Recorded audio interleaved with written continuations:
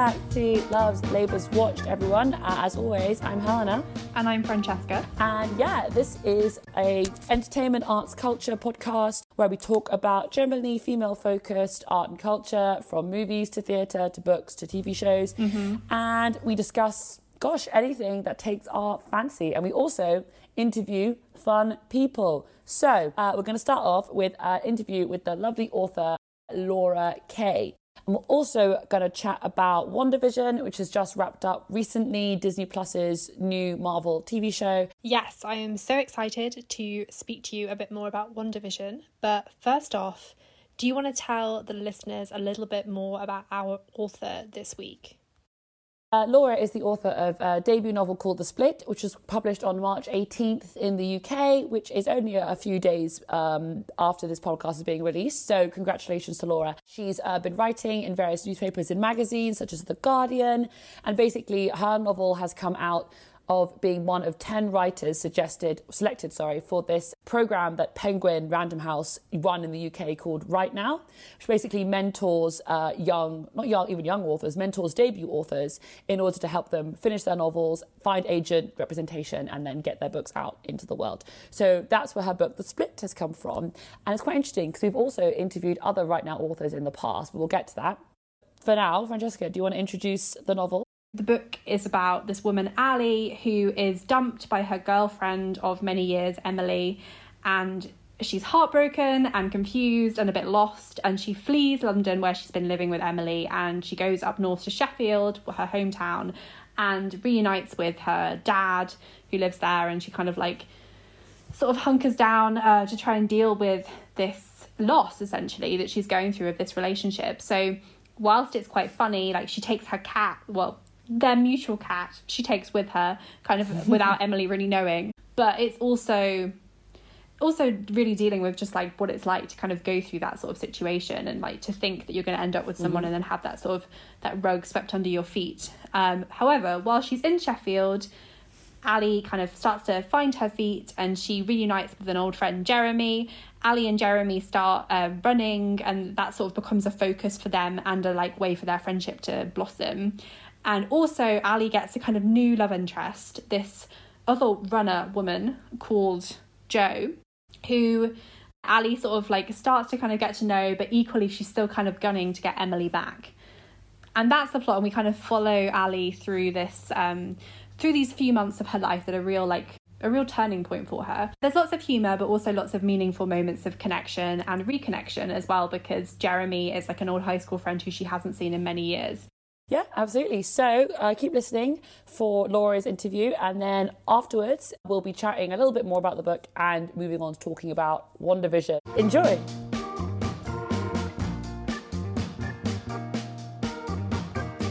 So I wanted to start off then. Do you think you could give us a brief synopsis, as spoiler-free as possible, I suppose, of The Split and the story?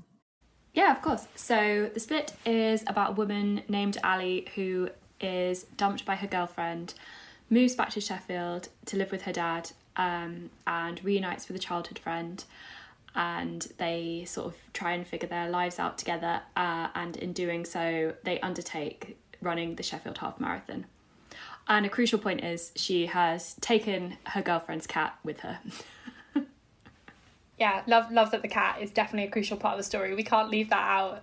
No. And this is your first book, which is really exciting. We wondered, what was the inspiration behind the novel? I don't know if there are a few different things that sparked it, or if it's something that's been in the works for a while. Yeah, so I came up with the characters first. They sort of existed before the rest of the novel did, and I sort of built the rest around them. The running came in because when I was writing this novel, which I started probably 2 years ago now, I was training for the London Marathon.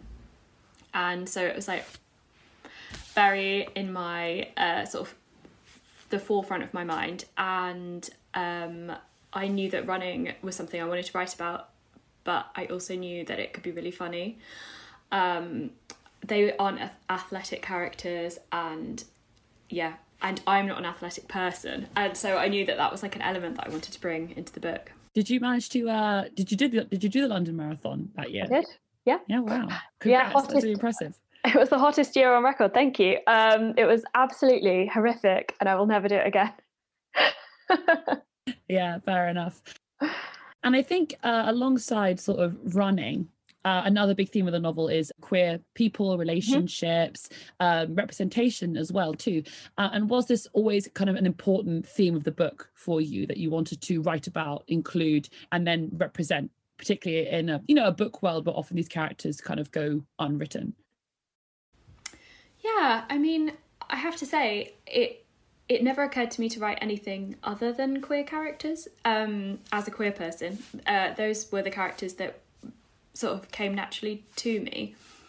I don't think I would have written a very good novel about straight people, but it was important to me to have queer characters represented, and I think in many ways I wrote the book that I would like to read. I wanted to read something fun where, like, queer characters, I mean, and don't get me wrong, I know these characters sort of go through it in this book, but I think at the heart it's a fun novel. Like, it's a rom-com, it's like it's funny, it's light, you know, and their sexuality is not the thing that is causing them grief in this novel, and that was really important to me. I think that is something that I would have liked to have read. Yeah. And as you say, that there's a lot of funny moments in the book, but it does sort of balance, you know, light-hearted moments with more serious moments. And I think particularly, like, you know, the novel's called The Split, and it is about this really painful breakup that the main character Ali goes through. You know, particularly when she first comes home to Sheffield and she's sort of retreating to her bed, and like her dad's helping comfort her. You know, that all feels very candid and very raw. We wondered how you balance those sort of, you know, humorous, light-hearted moments with the, you know, more serious parts of the book that sort of touch on her process of sort of getting through this breakup. I think I tend to write I wrote a lot of dialogue, first of all, which comes really easily to me. I could easily write a whole book of dialogue and be totally happy with it. My editors would not be happy with it, but I would love it. And I think the dialogue is where a lot of the fun comes in, like especially with Ali and Jeremy. I think that's where a lot of the lightness is. And I find it much harder to write the seriousness and the darker moments. And I think, so I built sort of a solid foundation of the light, so all the funny moments and them messing about with each other, and then I sort of was able to build in their foundation, sort of, as it were, if that makes sense.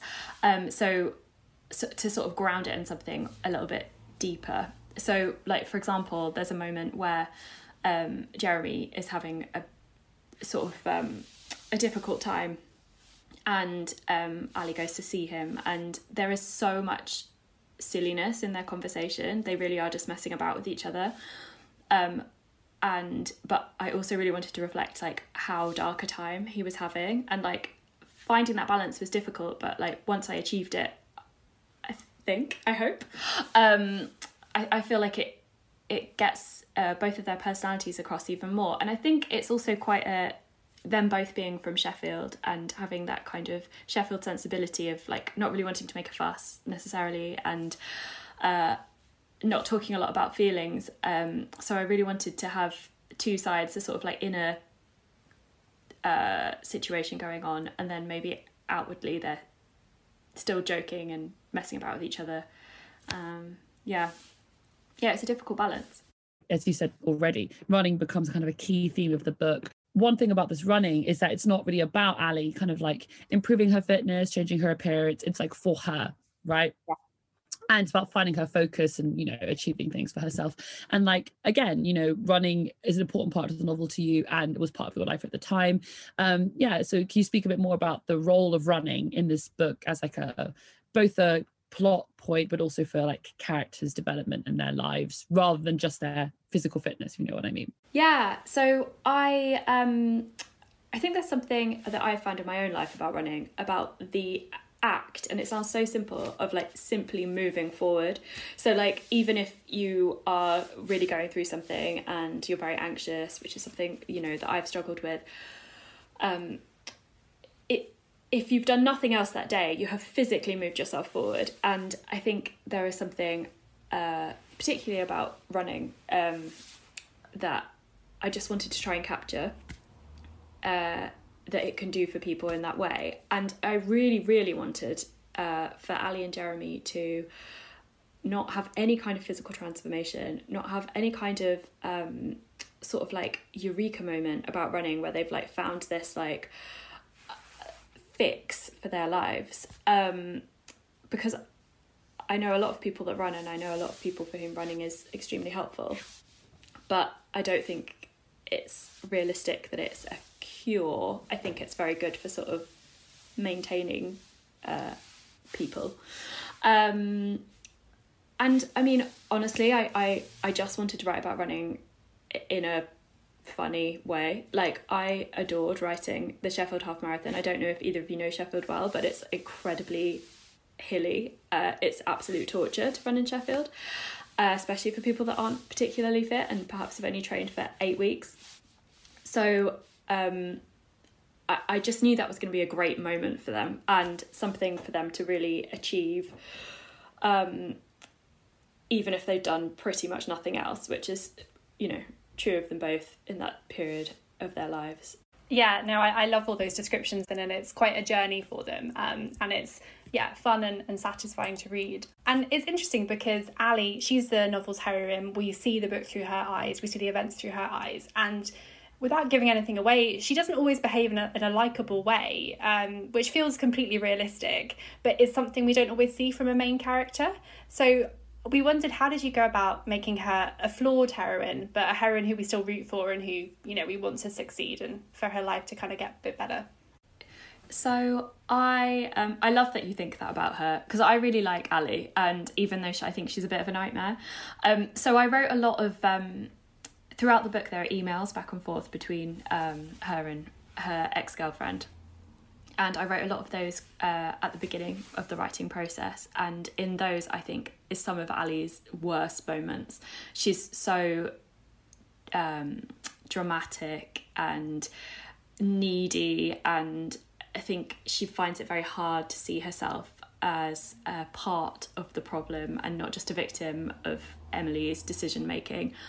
And so when I was writing this book, I knew that about her all along. But I think we all have that in us to be like that. And, you know, if someone wrongs us, it's very easy to be like, and they're a terrible person and I was nothing but wonderful, blah, blah, blah. And like, there's always two sides to everything.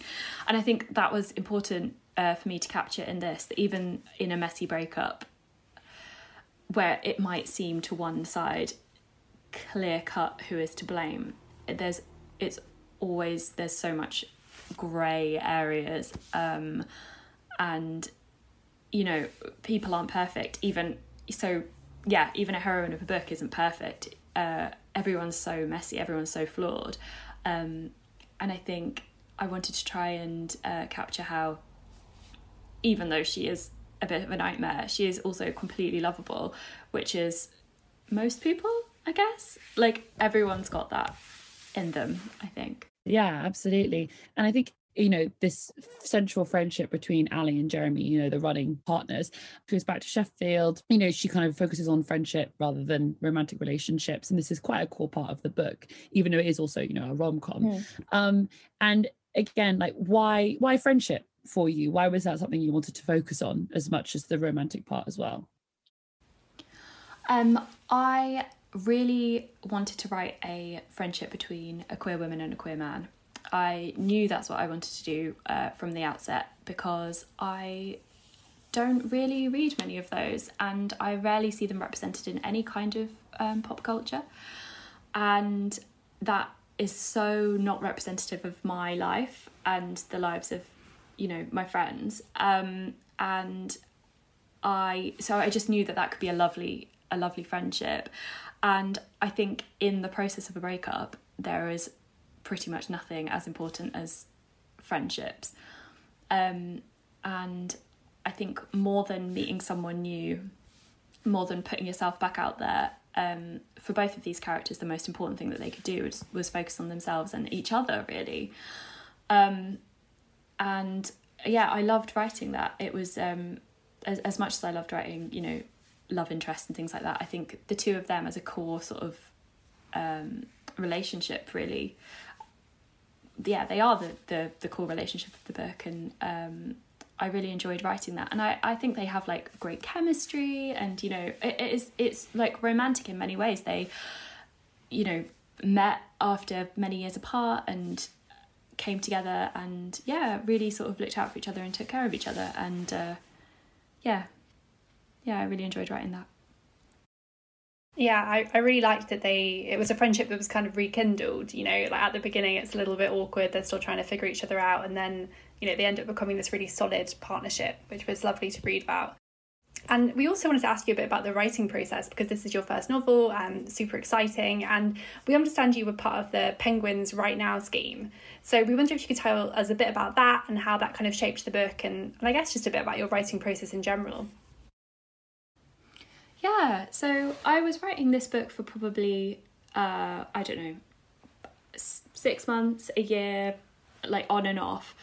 And like really on and off. Like I would write, you know, solidly for like 3 days and then leave it for a month. It was really sporadic. And then I was lucky enough to get chosen for the Penguin Right Now programme, which is the thing that really gave my writing structure, because I got assigned a mentor who worked with me over the course of the year, which meant I was working to deadlines, so there's really no choice but to do it.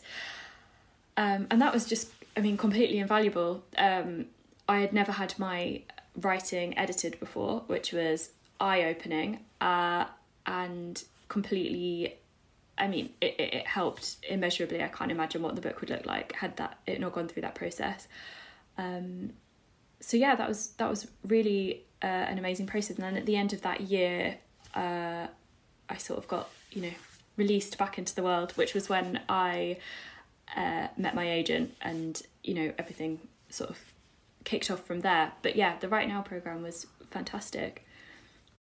I mean, I think with the pandemic and the lockdown and everything, creative processes can be so important. So, how do you find writing, and do you have any advice for people who want to become debut authors, want to write? I mean, what kind of advice would you have for them? Yeah, so writing in lockdown has been a really strange experience. I actually wrote the whole of my second book in lockdown number 1. It is like a total frenzy, and I'm so glad I did it then, because I certainly couldn't do it now. Really struggling for motivation at the moment, as I know a lot of people are. In terms of advice, I would say write every day, and not great long chunks of text, and not for hours and hours at a time. But if you can set a timer for 10 minutes or 20 minutes, like whatever feels doable, and then just write for that amount of time. It doesn't have to be good. You don't have to wait for inspiration to strike, but just make sure you're doing that every day. At the same time, if you can, or whenever, it will just become routine, part of the practice, rather than waiting for it to be this like magical thing that like happens, you know, this creative process. It's actually just the art of sitting down and doing it, which, you know, is a rubbish thing to learn. But it's true. So the best thing you can do if you want to be an author is write the thing that you want to write, and once you've got it down, even if it's really terrible, at least you have a foundation to work with. Yeah, I think that's solid advice, and it's really exciting that you've got your second novel in the works as well. I wonder if you could tell us anything about that. I appreciate it might still be early days, but we're excited to learn more. Yeah, so I can't really say much about it. It's similar themes in that there are lots of queer friendships, messy relationships, dysfunctional families, there's some travel, and it's not set in London like my first novel, which is something that I was excited to do again. I think that's all I can say, and it will be out next year, 2022. Yeah, cool, awesome. You know, this book itself is uplifting, comforting. I think kind of a book for the 2021 times. Is there anything like books, films, TV that you particularly enjoyed over the last year that have helped inspire your writing, or have just helped you and feel comforted and uplifted? Anything you would like to share? We like having these recommendations out there for our listeners. Oh yeah, so I mean, I have watched some stuff in the past year. Oh my gosh, a lot of trash. But I have also rewatched the entire of Schitt's Creek. Basically, I've watched all the seasons of Schitt's Creek, which I know so many people have watched now, but it's a total joy. And I think it's like the best representation of queer people living their lives and having a wonderful time that I can think of.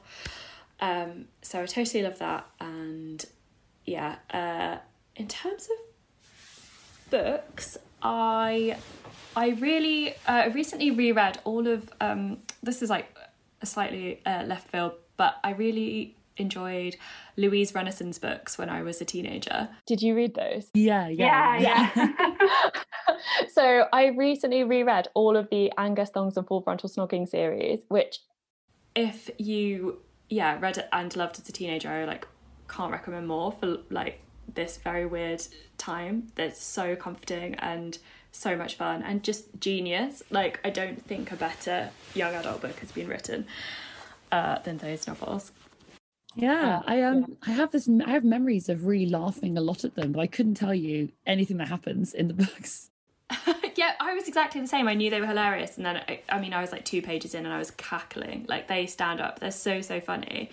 And in terms of like sort of feel good stuff that's coming out this year, I just read a proof copy of Matt Cain's new novel, which is The Secret Life of Albert Entwistle, which is about a postman who comes out in his like 60s, and it's an absolutely gorgeous feel-good queer book.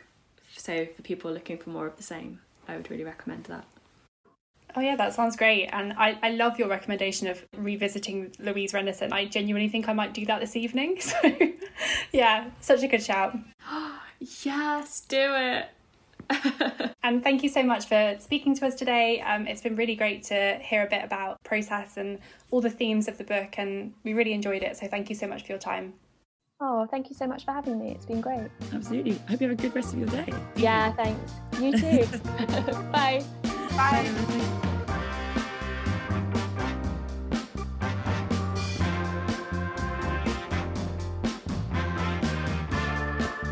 So thank you so much to Laura for speaking to us. And I think it was really interesting. I want to ask you about this, Francesca, how actually it was set in Sheffield. And we've actually come across quite a few different novels by debut novelists of this kind of ilk, the life of young people and sort of their relationships and their going through something and having to come out the other side. A lot of those do actually nowadays aren't reset in London anymore.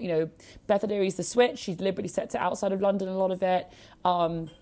Exciting Times, Nisha Dolan, Hong Kong, A Love Story for Bewildered Girls, another right now alumni, that's Leeds, and then this is Sheffield. So I think it's interesting. I just wanted to see, what do you think of this, not trend to set these books outside of London, but where is that coming from? Maybe, why are we seeing more of that?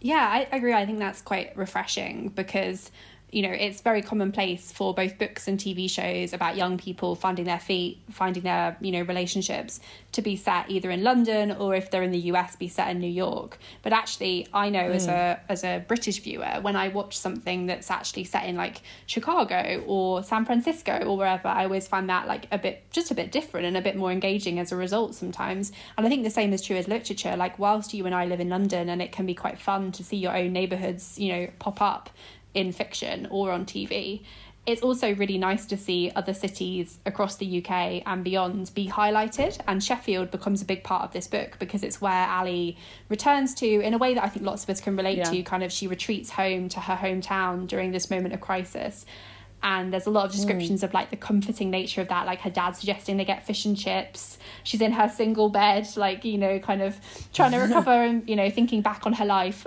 so far. Those are all quite fun to read, but also Ali does find herself in Sheffield and she finds a new life for herself. She makes new friends and she rediscovers the city as an adult, and without giving anything away, she does see Sheffield as being part of her future, which is nice because there is obviously a London centric bias, I guess, in a lot of media. A lot of media ends up being set in London. Lots of ways it is a hub, but so are vibrant cities such as Sheffield, or of course, you know, you and I always love reading or watching things set in Edinburgh because we used to live in Edinburgh. So when I was reading this book, I've been to Sheffield and I was visualising it, and it's obviously, as Laura was saying, a lot of descriptions of running up the hills of Sheffield, and you know, even like highlighting particular bars and clubs and venues that the characters go to. And I think that's really fun to read. And I know you and I have a friend who went to Sheffield Uni, and I was definitely going to recommend this book to her because I think she would love reading about, you know, this city that means so much to her in print.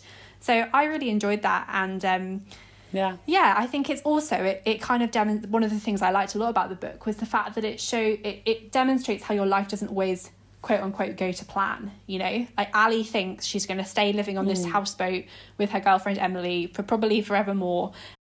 Her life detouring to being in her dad's house in Sheffield is not something she anticipated, but ends up bringing her a lot of joy and a lot of fulfillment.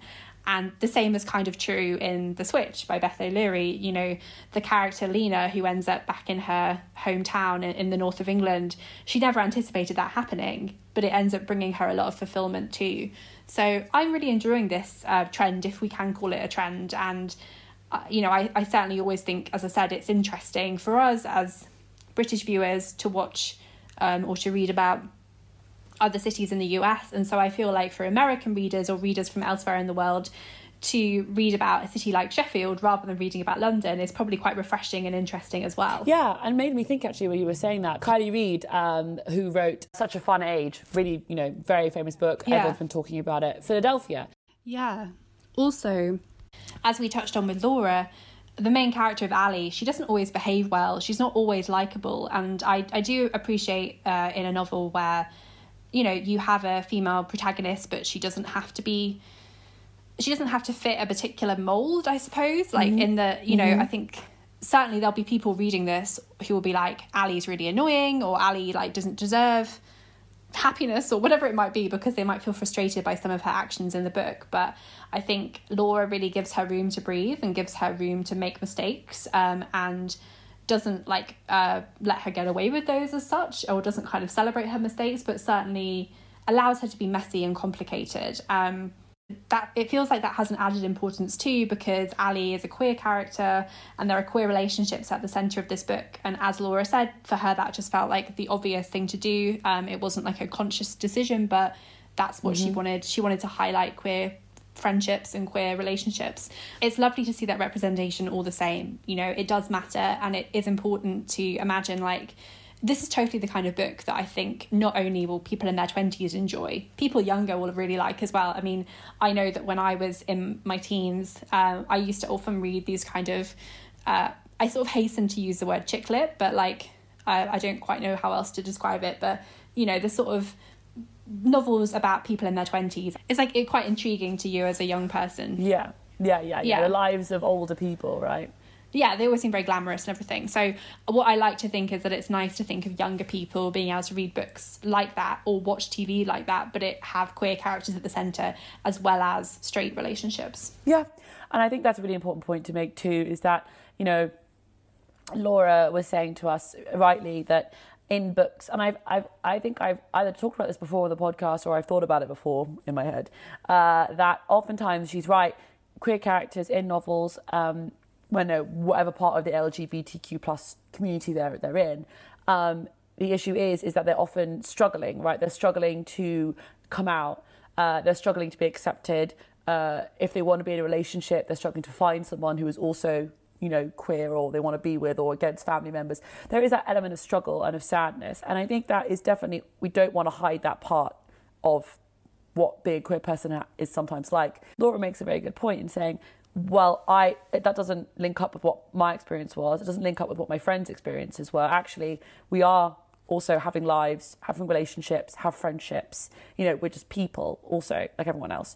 So I think that when she's saying, oh yeah, she wanted to have these characters in her book because she wanted to be like, this is the life that I know. This happens, so I'm going to write about it. Yeah, the representation is there because queer people exist. Yeah, absolutely. And yeah, I think, this book has already been, I think the audiobook has been super popular. and has already been, you know, making waves. And we know there's a market for comfort reads that also have a depth to them and are not just superficial. So we wish Laura all the best, and we want to thank her again for appearing on the podcast. Absolutely. And as a reminder again, Laura's book is now out in the UK, audio, ebook, and also print book. But thank you again to Laura.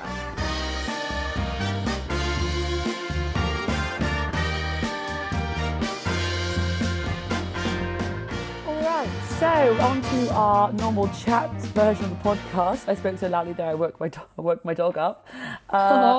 He's woken up. And we are this week going to talk about WandaVision, of course, because it is a show that has been very, very popular. The finale, I can't think of a finale that I heard more about in the past few years, particularly across a really wide spectrum of people. I saw it on Twitter, but I also had friends watching it. I was watching it. I saw it on the news a bit as well. So it is, I think, culturally significant. And for anybody who hasn't watched WandaVision or isn't familiar, Disney Plus, obviously Disney streaming service, has become the focus for Marvel's new sort of like world building series. Marvel themselves have not specifically really done their own shows yet.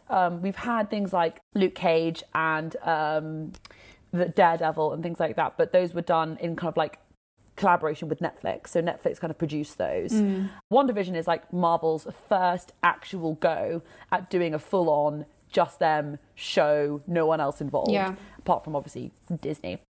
And WandaVision, as the name suggests, follows kind of like the story of Wanda Maximoff, also known as the Scarlet Witch, played by Elizabeth Olsen, and Vision. There's a quite complex backstory behind it, but at its heart, it's about two superheroes who we've seen before in the Avengers franchise. They fell in love during one of the movies, and we're now seeing a series about them. And Francesca, do you want to kind of take us through why this series has been actually quite narratively and conceptually interesting, especially for a MCU show? I think that what's really interesting, as you say, it's the MCU's first foray into television, and this show takes television at its heart, because each episode, certainly at the beginning of the series, each episode takes a different period of sitcom history as its basis and tells that story for that week in the style of that era. So the first episode is filmed in black and white in front of a real studio audience and is as if we are watching a 1950s sitcom. The characters are dressed in the clothes of the era. The cadences of the speech patterns are all as if you're watching the Dick Van Dyke Show or another show of that ilk from that era. And I think that was so intriguing to so many people, because it was just perhaps not at all what you would expect from Marvel, who you normally see doing these like crazy battles in the sky and like a lot of CGI and special effects and and also very cinematic. And obviously this in lots of ways became more interior and more I wouldn't say low key, because actually it was very involved, I'm sure, to film, but it was very different. And so you had the first week was 1950s, the second week was 1960s, and it kind of proceeded with a few twists and turns along the way. So immediately I think it got a lot of attention because people were just intrigued to see any show replicate the TV of like 70 years ago. That was just like intriguing to people. And then on top of that, as you say, there was also this excitement about the fact it was the first TV show to start building out this MCU TV Disney Plus world. You, I know, are a MCU fan. I think you have been for a long time. You've always watched these films at the cinema. So I'm guessing you were quite excited about this for a while. Had you been hearing about it for a while? I don't think we had discussed it, but that's probably because of reasons that we will come on to. But yeah, what were your thoughts going into it? I was definitely interested. To be honest with you, I know of the other shows that Marvel have done. Agents of S.H.I.E.L.D. is one big one, sure. And it was always a bit mad. So I always thought, okay, like these shows have a real opportunity here to like fill in the gaps. Right, fill in the gaps between the films, add some more detail in, play around with format. And I was really excited to hear about WandaVision. My boyfriend, of course, told me, because he is a source of everything MCU. You know, he loves this stuff. And he was like, so the concept really is it's Wanda, right, and Vision. And spoiler, okay, I'm sorry, if you haven't watched Infinity War by now, who are you? Sorry, guys. So Vision has died in the canon. Like, we know he's died. So how is he here? And we've seen adverts for it. They've been all over the buses in London. So it's like that intrigue from the beginning, which is, how is Vision alive? What is going on? Why do we know? And we knew from the beginning. They were very careful with their marketing, I think. They didn't say anything about what was going on, about why it was this format of the different decades of sitcoms for each episode. They said nothing about it. So you had to go in very cleverly being like, I know nothing. I don't understand why Wanda and Vision are living in this 50s house. You know, why is it like this? And it was really interesting because they very much embraced, didn't they, the format of TV, where it was like they ran the whole show as if you were watching a proper TV show with like credits and advertisements. And in every episode, there was always this moment of like something wrong was happening and you didn't know what it was. So I think for me, I was really intrigued to see why this was happening, right? But I think definitely I was really intrigued by the mystery. And I think Connor actually disagrees with me here, my boyfriend. He says by the third episode, you still have no idea what's going on. Like they really held the suspense and they held the mystery. And my boyfriend was a bit like, I was getting a bit bored of it actually. But for me, I mean, I think for you too, I do like TV and I love a good like commitment to a concept. If you're going to do it, if you're going to do this Wanda and Vision are trapped in a TV show kind of thing, go for it. Do it properly. And for me, I think you'll agree with me here. They really, really, really did. They really, really did their research. It's on parallel. Every show, every episode is on parallel with the show they were like copying. Mm-hmm. And the commitment to the acting, the costuming, the filming, the colouring, everything. They even like had the writers of the music who did for Frozen do different theme tunes for like every episode. And I think it was really, really good. Francesca, I know that the TV stuff is kind of more your style. So like, why are you somebody who doesn't really watch superhero movies? How did WandaVision get you? Yeah, so I have seen like a handful of the Marvel films, but generally the ones I've watched have been the ones that have been a little more standalone, such as Black Panther, Captain Marvel, the Guardians of the Galaxy films. I think I've seen the first Avengers movie, like from like 2012, but until recently I hadn't seen Infinity War or Endgame or any of that. Despite having not seen them though, it's very hard to not be aware of what happened in them all. Yeah. I think the same is probably true of quite a lot of people. Like, whilst these movies are obviously like the most successful films of all time, so clearly a lot of people have seen them, people might have seen them in random order or like, you know, not necessarily but completely embrace the world. And I don't think I'd ever completely embrace the world. And also, as you say, I don't love superhero films, but I do enjoy sci-fi and I do enjoy movie or stuff where people are stuck in an alternative reality. I always find quite interesting. Yeah. However, I think what definitely drew me to this was simply the TV sitcom pastiche idea, because I was just very intrigued by it, especially so I didn't watch the first episode when it aired. So I was concerned that I'd never seen either Wanda or Vision in a film. So I was concerned that I wouldn't like be able to follow it or something. But it was quickly made clear to me that literally the first few episodes are just, as you say, filmed and followed through exactly as if they were a real sitcom of that era.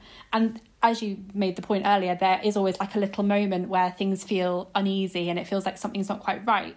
But that isn't, you don't have to watch it knowing why that might be, because even like Marvel fans wouldn't have known what it would be at that point. So yeah, I think what drew me to it was to see that play out. Also, I'm a big fan of both the actors, both Elizabeth Olsen and Paul Bettany I really like. So whilst I'd never seen them in Marvel things, I'd seen them in other things. So I liked the idea of them as a pairing. So that already kind of intrigued me. And I was completely sucked in from the outset. Yeah. And I think that is really, really clever. You know, you're immediately enjoying it and laughing along as you would if you happened to catch some old sitcom on TV on a Saturday afternoon. But it's got this added intrigue of like, okay, but wait a second, how can this be? Because ever so often the quote unquote real world kind of infiltrates, whether that's you see that that Wanda is using her magic, which obviously she wouldn't be doing if she was I guess it does hark back to Bewitched, so it's not completely unrealistic that would happen in a sitcom, but there'll be this like level of like seriousness or level of like intensity that comes through that feels out of place with the sitcom. And you know, it had been explained to me that Vision was actually dead, so the fact of him being there always has this slight eeriness to it, doesn't it? And there are moments like where she looks at him and then she suddenly visualizes him as she actually last saw him when he died. Which was really, really unnerving. Scary moment. Yeah, really unnerving. And I remember you pointing out to me too early on that the adverts are like really strange, and the same people appear in the adverts every week, this couple, and the adverts become increasingly more unhinged, I would say, and more alarming. But even from the beginning, they just don't seem quite right. There's a sense of things just being a little, just not quite in the right place. But it's like visually sumptuous, as you say, from the beginning, because they've got these incredible costumes, this incredible set. It's really exciting and interesting to see how they change the set of like the house from the 1950s to like basically the present day, to like kind of 2010s. And, you know, these are incredible, like, wigs and, as I said, costumes and cars, and, like, all the detail is just absolutely spot on, as you would expect from, like, this $1 billion series. So, I think that just hooked me in. And I also feel like the dialogue, the relationship between Wanda and Vision felt so moving and so grounded, and they really sold it as being this, like, great tragic love story. That there's also lots of funny moments, there's a lot of quippy dialogue because it's very sitcom-y, but it always had this feeling of groundedness, which is probably incredibly hard to achieve. Like, all props to the writers. It was created by Jack Schaefer and directed by Matt Shackman, and as you said, the theme music was by Kristen Anderson Lopez and Robert Lopez, who did Frozen, and I think they set the tone so well too, don't they, because each opening sequence evokes the period in which the show is aping for that episode. And again, all massive props to Elizabeth Olsen, because I really think that she carries this whole show. Like, she is the depth of emotion she manages to get, because at its heart, it's about Wanda's grief. And Wanda goes through this journey of, you know, grief to acceptance about what's happened as a result of Infinity War and Endgame. And that comes out later, but I think throughout the show, Elizabeth Olsen really carries this grief and that confusion and that mystery when the tide starts to turn and when the illusion starts to break down. You can feel like her pain starts to come out, and then that's what she's repressing, and then that's what she has to deal with. And then, you know, the various plot lines are her starting to realise what's happening around her, and Vision also realising what's happening and her coming to terms with this grief. And I think the power of that grief and the power of her love for Vision and their relationship between them being the linchpin for the show, it's very me. But B, I think it really gives the show such a strong heart, because it's all about Wanda's love for the world she's created and Wanda's grief, everything that she's lost, and her having to come to terms with what's going on. And there's so many beautiful, beautiful emotional moments, you know, between her and her children, the way they try and protect each other, and her and Vision. And also, I think it also really helps to build to the end. And I think the end, which is great, isn't about this final battle, basically, where she has to sort of deal with what's happened and the magic and the enemies and stuff. But it really comes down to this moment of Wanda having to accept and let go. That was the moment they were building to the entire time. Like, they knew at the beginning that at the end, what their big moment was going to be Wanda letting Vision go. And I think when you have a show built on such a strong narrative arc of Wanda's journey, it's all about Wanda. Vision is key, but he's kind of her as well. I mean, for me, that made, alongside the really cleverly conceptually, it was done very cleverly. For me, like, that perfect narrative, perfect arc, and then they bolt on the drama and the action and the world building and then the comedy and things like that. The heart of it being Wanda and her journey, building to that beautiful moment at the end, I think, for me, made it a 10. Yeah, it was very moving, and I think that the show got a lot of attention for kind of the way it articulated the grieving process in this, obviously, as you say, quite conceptual, quite kind of out there way, but at the heart of it remained so poignant and so the heart was the heart, I suppose. It was, like, as you say, the final the final battle was purely about Wanda trying to retain control of this world that she'd created, which was basically like an illusion to almost push aside her grief and not deal with it, and then she had to deal with it at the end, and that was just very moving. And I think, as you say, it just Elizabeth Olsen throughout the whole series played all of it, including all the kind of very comedic moments, with this sense of almost like an underlying desperation mixed with confusion about like how she wanted to retain control of this world, but also she wasn't quite sure what was going on, and she was aware that there was maybe outside influences, which we do find out that there is. And like I having not ever seen Wanda in anything, like ended it being like, okay, I now want to go watch like the other films that she's been in, and to see like how this relationship with Vision began and learn more about her character. But interestingly, so I then watched Avengers Infinity War, because I was told that that is where Wanda and Vision fell in love in Edinburgh, and I was like, lovely. That was like a 5-minute scene. Yeah, it was 5 minutes. What was basically like, but like it was still nice to see that kind of be built up. But it's so funny, I read that actually like their relationship and even Wanda's character are very much secondary to all of the films that they've been in thus far. And it was nice to see her rise at the end to being like this really exciting and interesting and prominent character in this universe. It's really interesting, actually. So I agree with you. Scarlet Witch, for a bit of MCU back knowledge, Scarlet Witch has been in the comics for a long time. And actually, she was never called Scarlet Witch until this show. She's always been Wanda Maximoff. Again, I don't think they knew what they were going to do with her. So in that film, Ultron, she's got darker hair. She doesn't really have any more powers than just telekinesis and also mind control. So it's not magic. It's not that. It's just like a power which you assume has been gained from messing around with the Power Stones. So it's not to do with witches, anything like that. And then she speaks in this heavy, like Eastern European accent. And then she turns good because of what happens in that film. And then she's in Civil War with Captain America as part of his like team, and she's trying to control her powers and stuff. And other than that, again, it's like telekinesis and mind control. But other than that, nothing huge. And then she turns up again in Infinity War. And it's interesting, the difference between what happened in those first two films and Infinity War. She's actually got American accent. She's got different colour hair. She's suddenly with Vision, when before that you don't really see them interact that much. Vision is actually much more human-y than before, when he was much more robot-y in Ultron. And so their characters do shift. And I think that what's happening is that Marvel got a sense they needed to have more female characters who were big. So they really bigged up Black Widow. They really bigged up women in Infinity War and in Endgame. You might have noticed, but at the end there was this big like females rock moment. All the women joined together for like this scene, and it did feel tokenistic. And I do think that people said a bit like, oh, all the women flew together, wasn't that a bit stupid? But I think Marvel were making a point. And I think that what we're starting to see is they're starting to think we need a place for women in this universe, because otherwise Marvel know what's going on, to be honest with you. They know they'll be behind the curve if they don't have female-led films, because that's just happening now. Wonder Woman, etc. So for me, they really looked at Elizabeth Olsen and were like, we've got a strong actress, a strong character, and in the comics, she is very, very, very powerful, like more powerful than they played her in the first two films.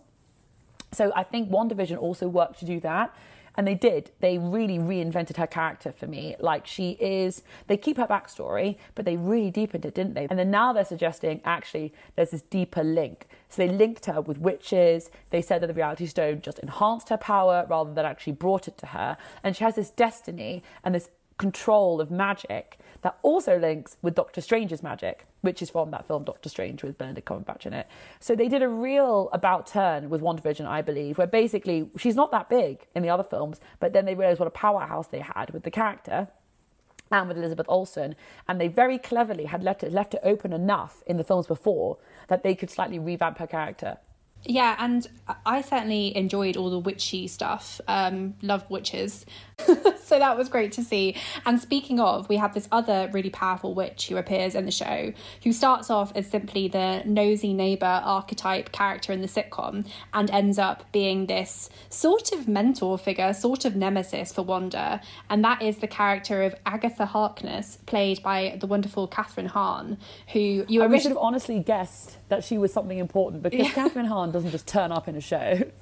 And she was like such a highlight from the outset. Like, she had a lot of very funny lines in the earlier episodes, and then she gradually becomes a little more sinister. And then we find that she is trying to kind of also exert control in this world.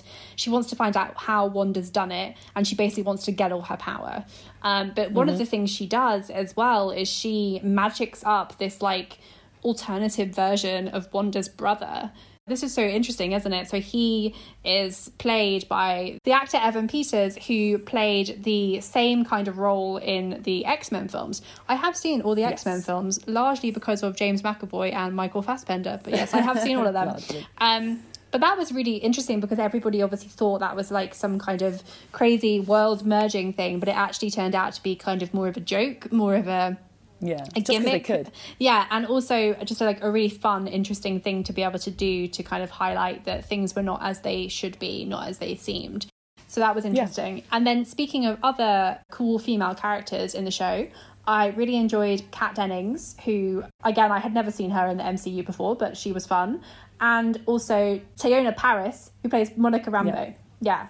And so in Captain Marvel, Monica is just a little girl, isn't she? And she's like the daughter of a friend of Captain Marvel. It's like Captain Marvel's best friend. And here we see her leading... Well, she's not leading S.W.O.R.D., is she? But she's kind of a prominent figure. She's a very important part of it. Yeah. And her mother was like the leader. And so it's sort of get her origin story, don't we? Like we see her... She kind of gains powers by like walking through the hex, as they call it. And also she becomes just a really prominent part of like solving the mystery and sorting everything out. When you first meet her, she's in the sitcom world and you don't quite know what's going on. And then later on you realise that she kind of infiltrated it. So that was quite fun to see. But yeah, I liked how they set up her character as well, and also how they balanced continuing to have the sitcom strand of the show whilst also having the plot line of the characters trying to investigate what's going on and trying to figure out what's happening. Yeah, and I think they manage that really well. There's this element of like, who's controlling this? Whose narrative do we believe? What's going on? And I think that deeper idea of narrative and about what's, who controls what it was a really great line that Monica said, where she's like, Wanda, don't let them make you the villain. And honestly, in terms of like feminism and female friendships and stuff, like the main characters are all women, mostly, and they all have different powers and none of them are completely a villain, but they all have like such deep reasoning behind what they do, which I think is really cool. No one's 2D in this, apart from actually the actual villain. He's pretty 2D, but that's fine. We don't care about that. And Monica says, don't let them make you the villain, Wanda. And it's the idea that like Wanda is really starting to question herself and to maybe believe people who are like, she's bad, you're a witch, you did this to people, the whole town is kind of imprisoned, unfortunately, in her reality. And, this guy who turns out to be the villain is trying to say, we don't know why Wanda's doing this, it must be nefarious. And Monica, all the way through, continually says, no, I don't believe she's doing this on purpose. I don't believe that she's dangerous. I believe that she's in pain and we should help her. And I think that like that real sense of like of sympathy and of caring about people who are actually in trouble, that's one thing. But also the fact that, Monica is very much like, I know that this is what he wants. And this maybe sense that like women who are witches, women who are outspoken and powerful are often deemed as villainous and evil. Women who don't fit the mold are bad. And I think that that's probably not completely what they were trying to do. But in terms of including that idea, I did think it was really nice to see them actually think about that narrative control and the fact that a question or a theme of the show, because it is about a TV and about storylines and about this like fake reality, that you can bring in those ideas of like, is Wanda a villain? Is she not? Who's controlling her story? Yeah, I think so. And I think your point about like the role of like narrative was really interesting, because the idea is that Monica and Darcy and this other character Jimmy, when they're kind of trying to figure out what's going on, they are essentially watching the broadcast, which is also the broadcast that we're watching as the audience. And so they talk about the show, quote unquote, that they're watching. They talk about it like they're watching a show. Like when Pietro appears and he looks like Evan Peters rather than what's his name? Rather than Aaron Taylor Johnson. Yeah. Darcy's like, she recast Pietro, which is like what we would say when we were watching it, like, oh, he's been recast, so I think that was quite a fun way, again, to kind of like play with those ideas of narration and television and storytelling. And I actually also think it's interesting, and I saw this somewhere, that a lot of these films that have tried to like make female superheroes the focus have been victim to a lot of trolling and a lot of like vitriol. And that's obviously very unpleasant and just very anger inducing.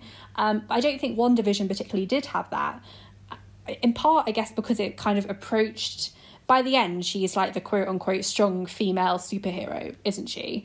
But she's always nuanced because she has also been painted as a villain in some, and she's not behaved in a likable way, to use that term again. She's not been behaved like that the whole way through. But I think it kind of feels, perhaps certainly to me watching, it feels a bit more realistic is not the word, but I suppose grounded. Because whilst I love watching Wonder Woman or even like Captain Marvel, and it's just like, this like kick-ass woman who's like, floating around the galaxy, like that's really fun. But I think actually seeing that, but also having that be built up to by seeing her in a more kind of relatable circumstance of dealing with this grief and dealing with this finding herself, made it feel a bit more earned, I guess. Do you know what I mean? No, I definitely agree with you. And again, this is why I speak to tokenism, right? It's like, do you make a superhero female film because you know that you should do it? Or do you make it when you have a great character to share? And I think there's two elements to it, right? You need to have the impetus to be like, we need to be making films or shows with these people in the front, because otherwise the representation will never go anywhere. But equally, they have to find the right characters. You can't just like make one. They kind of tried to do it with Gwyneth Paltrow in Iron Man when they made her the Iron Man suit. And it's been like, I don't not like Gwyneth Paltrow, but they've put her in the girlfriend role and she's in that role. Like, you can't just change it up because it feels too sudden, doesn't it? Like, she's been in the girlfriend role and we have to accept that she has. And trying to just like give her an extra personality, an extra level. I'm not saying you shouldn't do that. It's more the fact that it's noticeable and people get annoyed because it feels deliberate and it feels like it takes away from the main thing about it. But then, in Spider-Man, they made MJ different. They gave her more personality. They gave her more stuff to do. And no one's questioned it because it's a retelling. So they've done it from the beginning. So it's fine. And I think Black Widow, nobody cared. No one's so angry about her getting her own film because she's been so central to loads of it. And we've seen so much of her own story through all the other films she's been in that it feels okay and it feels like it makes sense. But I definitely agree with you that, representation is really important. But if you're doing it just for representation's sake, people get annoyed because then they feel like, it feels forced. You know what I mean?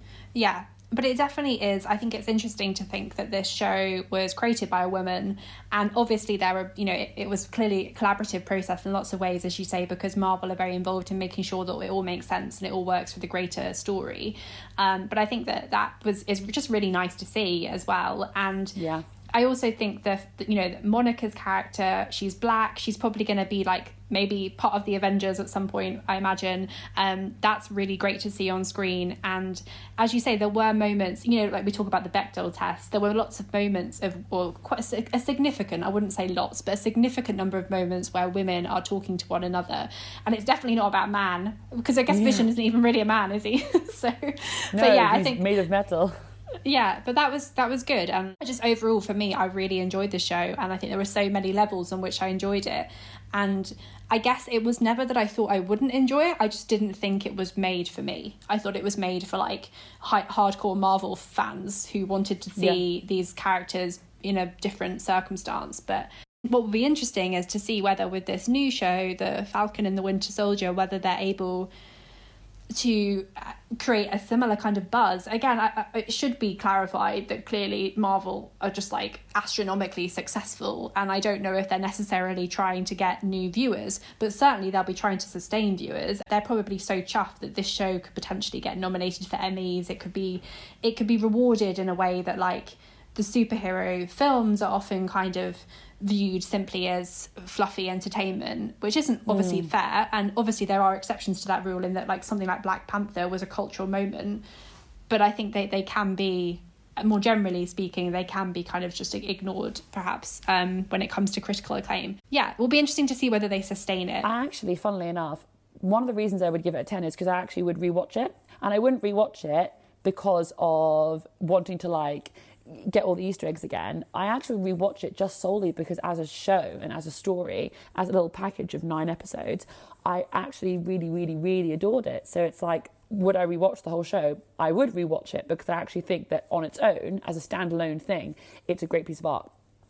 So yeah, that's where I would kind of leave it with WandaVision, I guess, is that I left it and I wanted to watch it again. So I think that that's really important, because with shows, that doesn't normally happen as much as with films, if you know what I mean. And honestly, you can't fault it when the biggest cultural moment or the biggest thing that came out, I think, of WandaVision was that line said by Vision to Wanda in her memories, which was, what is it? What is grief if not love persevering? And you're like, that is so beautiful.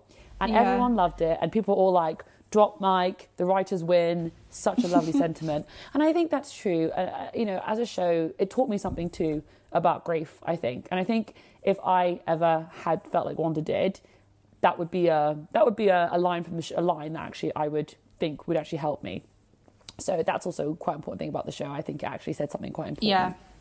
And I think for that to be its legacy, that line, which I'm sure we will see reverberate through pop culture, but also, you know, in our real lives, I'm sure we'll hear that over and over in the future. I think for that to be its legacy, as opposed to like, it was the show where like there was this epic battle in the sky. Like, again, not to say that the epic battles are not epic, they are, but like I think that just again shows how grounded it was in empathy and in heart. I think that, well, we could keep going on about WandaVision, but we won't, because it's just going to end up being me being like, Wanda and Vision was so wonderful.